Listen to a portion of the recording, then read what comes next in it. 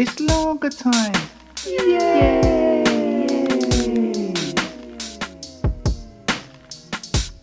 Lager time. Poems, stories and thoughts. By me, Paul Cree. Who else? 1, 2, 1, 2. Greetings, bonjour, what's happening? Basking in the sun, melting in the shade, it's all got a bit blazing, mate. I'm at home today, in sunny Maidstone. Don't know what it is about the current bun coming out. It can seemingly bring out both the best and worst in people. Seen a few sun-soaked punch-ups in my time, heard a fair few domestics, and in my younger years, it always seemed the prime time to get robbed. Veering on the mostly good though, I guess it makes people slow down and enjoy the finer things.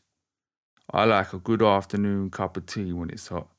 Seems counterintuitive, but it's strangely satisfying.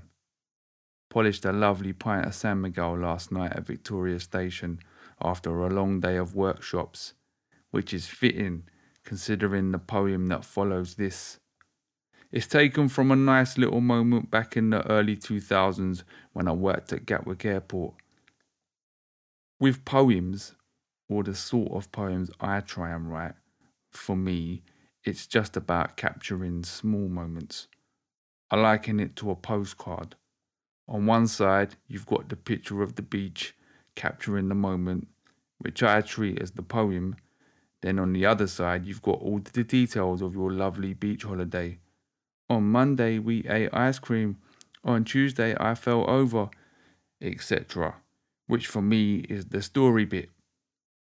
There you go. Paul's very own definition of the difference between a poem and a story. Who cares? Answers on a postcard. See what I've done there? The piece I wanted to put up this week was both postcard picture and postcard detail, an amusing memory from secondary school that I've recently remembered about classroom chairs. Starting to put it together this week, looked at it today, and it's a confused mess of the two postcard sides, not really sure what it is.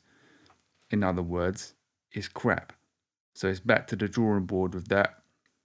So I had a butcher's in the archives and pulled out this one. Pretty sure I've not put it up before. Hope you enjoy it.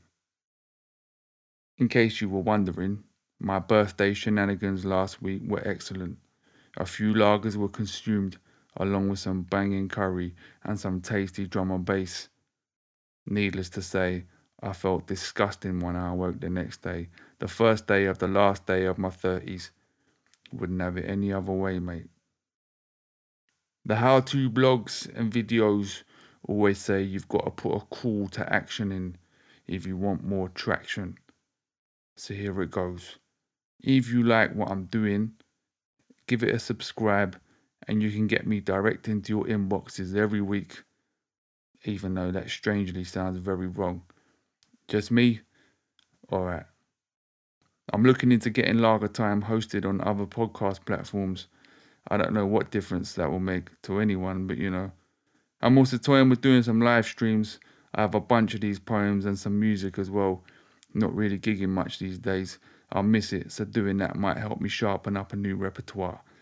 About time as well. Have a lovely weekend. Peas and taters. Paul. Lovely weekend. Paul. Lovely weekend. Paul. Lovely weekend. Paul. Lovely weekend. Paul. Lovely weekend. Premium Speed Ghost Train by me, Paul Cree. We were in the service lifts on the way down to Gatwick's underbelly, picking up a delivery, stretching time as long as we could. Tom told me he'd gone shopping with his missus up to Oxford Street, took the Gatwick Express, flashed that staff pass and got that sexy 50% discount, like I knew that was a thing. I never knew that was a thing.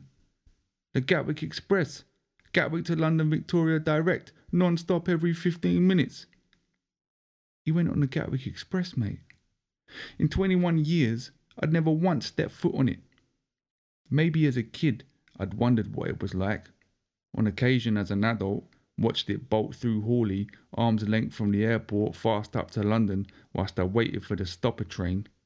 Imagining the premium passengers were all making wanker signs at us mugs, looking all forlorn on the platform awaiting the slow service. The price for speed made it out of reach, and out of reach became out of mind, and despite hearing and seeing this thing several times a day on a daily basis for only my whole life, I barely noticed it was there. Like a premium speed ghost train that was no longer scary, just another extra making up the numbers in the background. I gave Tom a nod like it was nothing. Meanwhile, in the back of my mind, I was a +1 at a dull wedding who's just realised it's a free bar.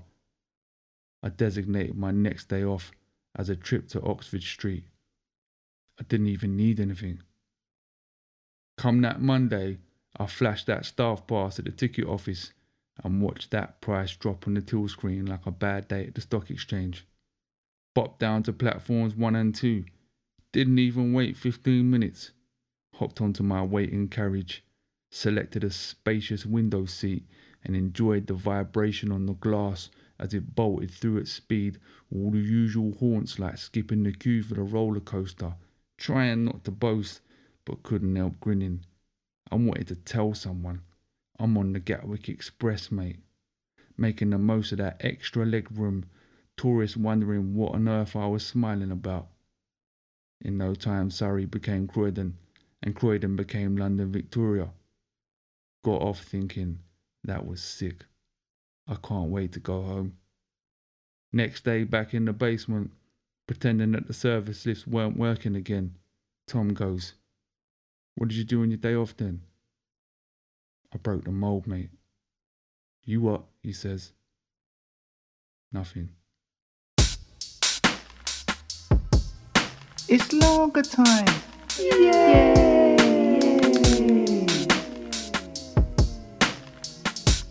Lager time. Poems, stories and thoughts. By me, Paul Cree. Who else?